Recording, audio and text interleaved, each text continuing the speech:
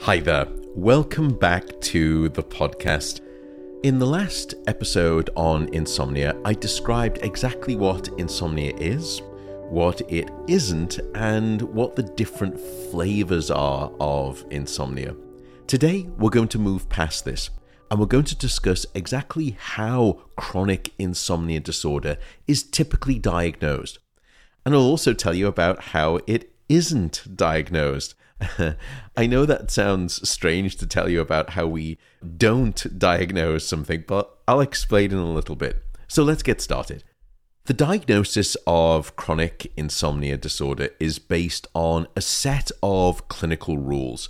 And as you'll see, they are a rather extreme set of rules. Now, it can be somewhat different in different countries, but in general, the diagnosis of insomnia confirms the following three things. First, you have to have an experience with difficulties falling asleep, difficulties staying asleep, or not being refreshed or restored by your sleep. And those things we discussed in the last episode. The second aspect of the diagnosis of insomnia is that you have to experience these things, these problems in terms of sleep, for at least 3 nights every week. And then third, you have to be having those 3 times a week issues for at least 3 months straight, back to back. Gosh, I've always thought that that's a lot of suffering for a person to go through for really quite a long period of time before receiving a diagnosis. And many of the clinicians that I know, I think, feel similarly about that. And the concern there is that it's such a stringent criteria, it's such a high threshold that it ends up leaving quite a large proportion of people left out in the diagnostic cold, as it were. Nevertheless, they're still having a really hard time with their sleep. Thankfully, however, most clinicians and doctors that I know are incredibly sensitive to this, and they're very sympathetic in terms of working with these rules.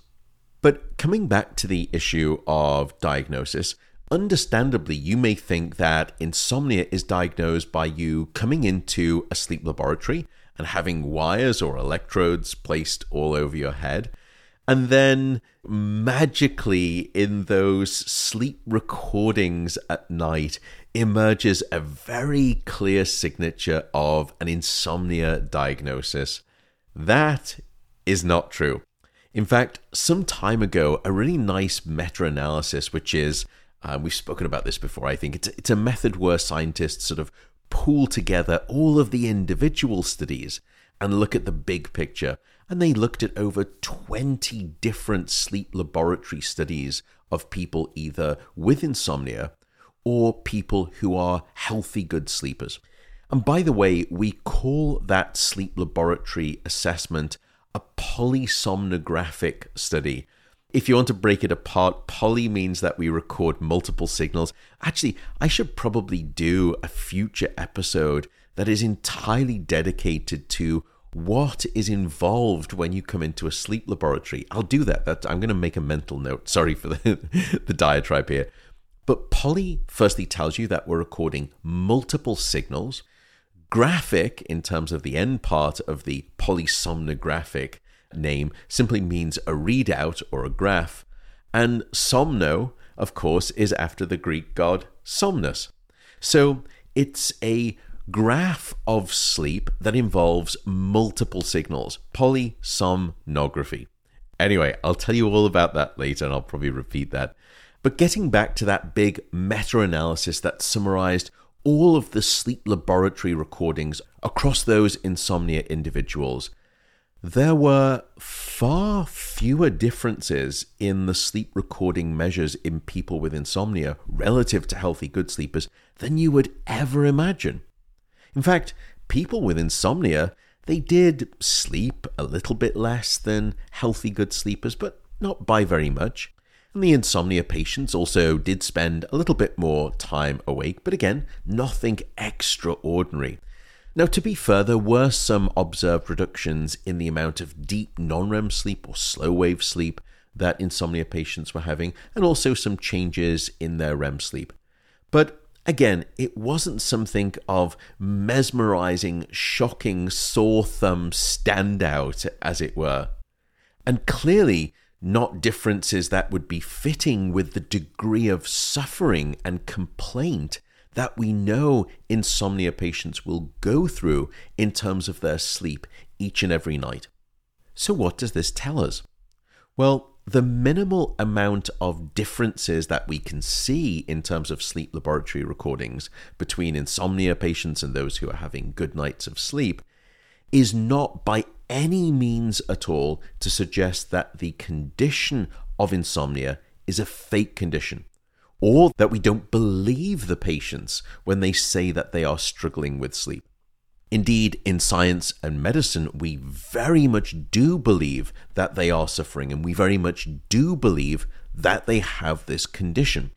Instead, what the results of that meta-analysis simply mean is that the way that insomnia is best quantified isn't necessarily by placing electrodes on someone's head and measuring all of their different sleep minutes and sleep stages.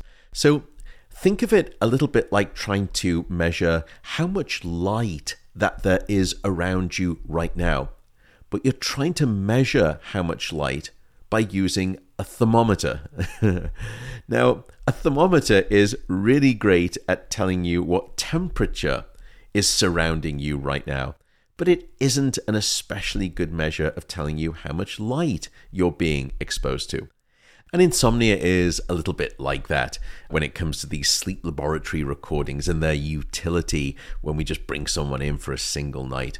So instead of having patients come into the sleep laboratory, the doctor will usually use a sophisticated set of clinical scales to start to quantify the insomnia. And one very good example here is something called the Insomnia Severity Index, or what we call the ISI for short, which you can find on the internet if you're curious.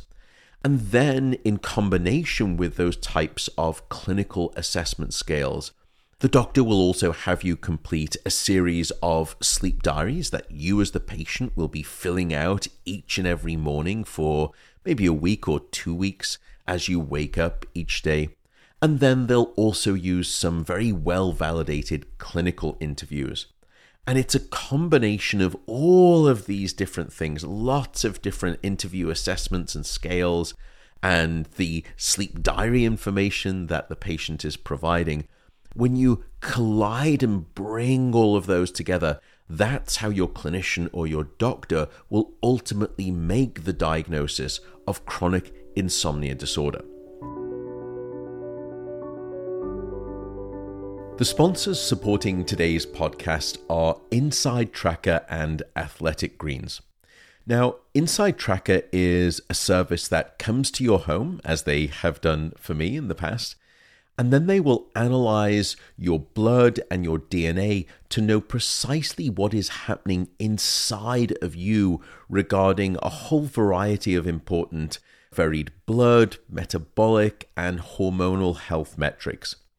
And in addition to the results that they provide you, they will also give you now a personalized set of recommended lifestyle changes to better optimize your health. So you can use the link insidetracker.com/Matt Walker, and you will get a significant and healthy discount off your first purchase. So head on over, that's insidetracker.com/Matt Walker. And the second partner of today's podcast is Athletic Greens. Now, I'm sure you've heard of them from lots of famous folks out there. Athletic Greens is a nutrition drink, and it contains a very complete set of antioxidants and minerals, essential vitamins and biotics. And I've been buying Athletic Greens for some time for really a quite simple reason. I wish to invest in my health. And whilst I do eat in a healthy manner, I'll still invest in essentially a sort of a full nutritional health insurance coverage plan, as it were. My goodness, that's a mouthful, Matthew. So head on over to athleticgreens.com/Matt Walker, and you will get money off your first order. You'll get a free 1-year supply of vitamin D and 5 free travel packs. So if you use that link, athleticgreens.com/Matt Walker, you'll unlock all of those benefits. So thanks for exploring and supporting the podcast by way of exploring those sponsors. It's just ever so helpful. I really do appreciate it. And now let's get back to the episode. So that hopefully gives you a sense of the broad brushstrokes of what will happen as you get walked through this path of a possible diagnosis of insomnia, and usually what will not be happening to you in terms of a diagnosis. And it's not to say that sleep laboratory recordings can't be useful in the context of insomnia. They can, but often it starts through different methods rather than a direct sleep laboratory test. And by the way, that mismatch between a general lack of sensitivity of using sleep laboratory recordings versus what the patient is actually complaining about, and how those two things don't really seem to fit together, that the sleep laboratory recordings seem to show not too much going on, but the patient is saying, oh my goodness, my sleep it's terrible, I feel awful the next day. It can actually be illustrated by an extreme example of a very dramatic mismatch between what the patient is telling you in the morning versus what the sleep laboratory recordings are telling you in the morning. It turns out that there is a very rare variant or a subtype of insomnia that I've not told you about so far, and it is called sleep state misperception, and it's also known by the term paradoxical insomnia. And here, if you interview the insomnia patient, they will tell you that night after night after night, they're just sleeping terribly. Perhaps they'll say, look, across my 8 hours of time in bed, I may be only sleeping for an hour, maybe 2 hours maximum. So then you bring the patient into the sleep laboratory, and these are the studies that have been done, and those are the studies that I'm describing. And the patients have their sleep monitored objectively using those electrodes placed on their head in different parts of their body. And doing that, you can assess how much sleep the person was getting in the different stages of sleep. And then the next morning when they wake up, the clinician will interview them. And you'll say, tell me how you felt about your sleep last night. And the patient will respond, what do you mean? Could you not see it? I slept terribly. I was awake for most of the night. But when we look at the sleep recordings themselves, they tell a very, very different story. In fact, sometimes those recordings will even indicate that that patient has slept a completely full, quiet, normal night of sleep. But that's not what the patient is telling you in the morning. The patient has a subjective perception of their night of sleep that is very different to the objective recordings of their actual sleep. And it's a mismatch here, hence the term sleep state misperception, and also then the contradictory naming that it's sometimes called, which is paradoxical insomnia. In other words, the patient is suffering from a paradoxical belief or an incorrect perception that their sleep is far worse than it actually is. Now, of course, back in the early days, you can imagine these patients were just dismissed and there's nothing wrong with you. Go home, everything's fine. You can see it right here. But science and medicine no longer takes that dismissive approach. We don't think that the patient is lying anymore. Instead, we understand that there is simply this mismatch going on, that they have a misperception of sleep. And that term misperception may seem dismissive or it may seem condescending, but trust me, it's taken very, very seriously, or at least it should be, by the right sleep clinician or the right sleep doctor.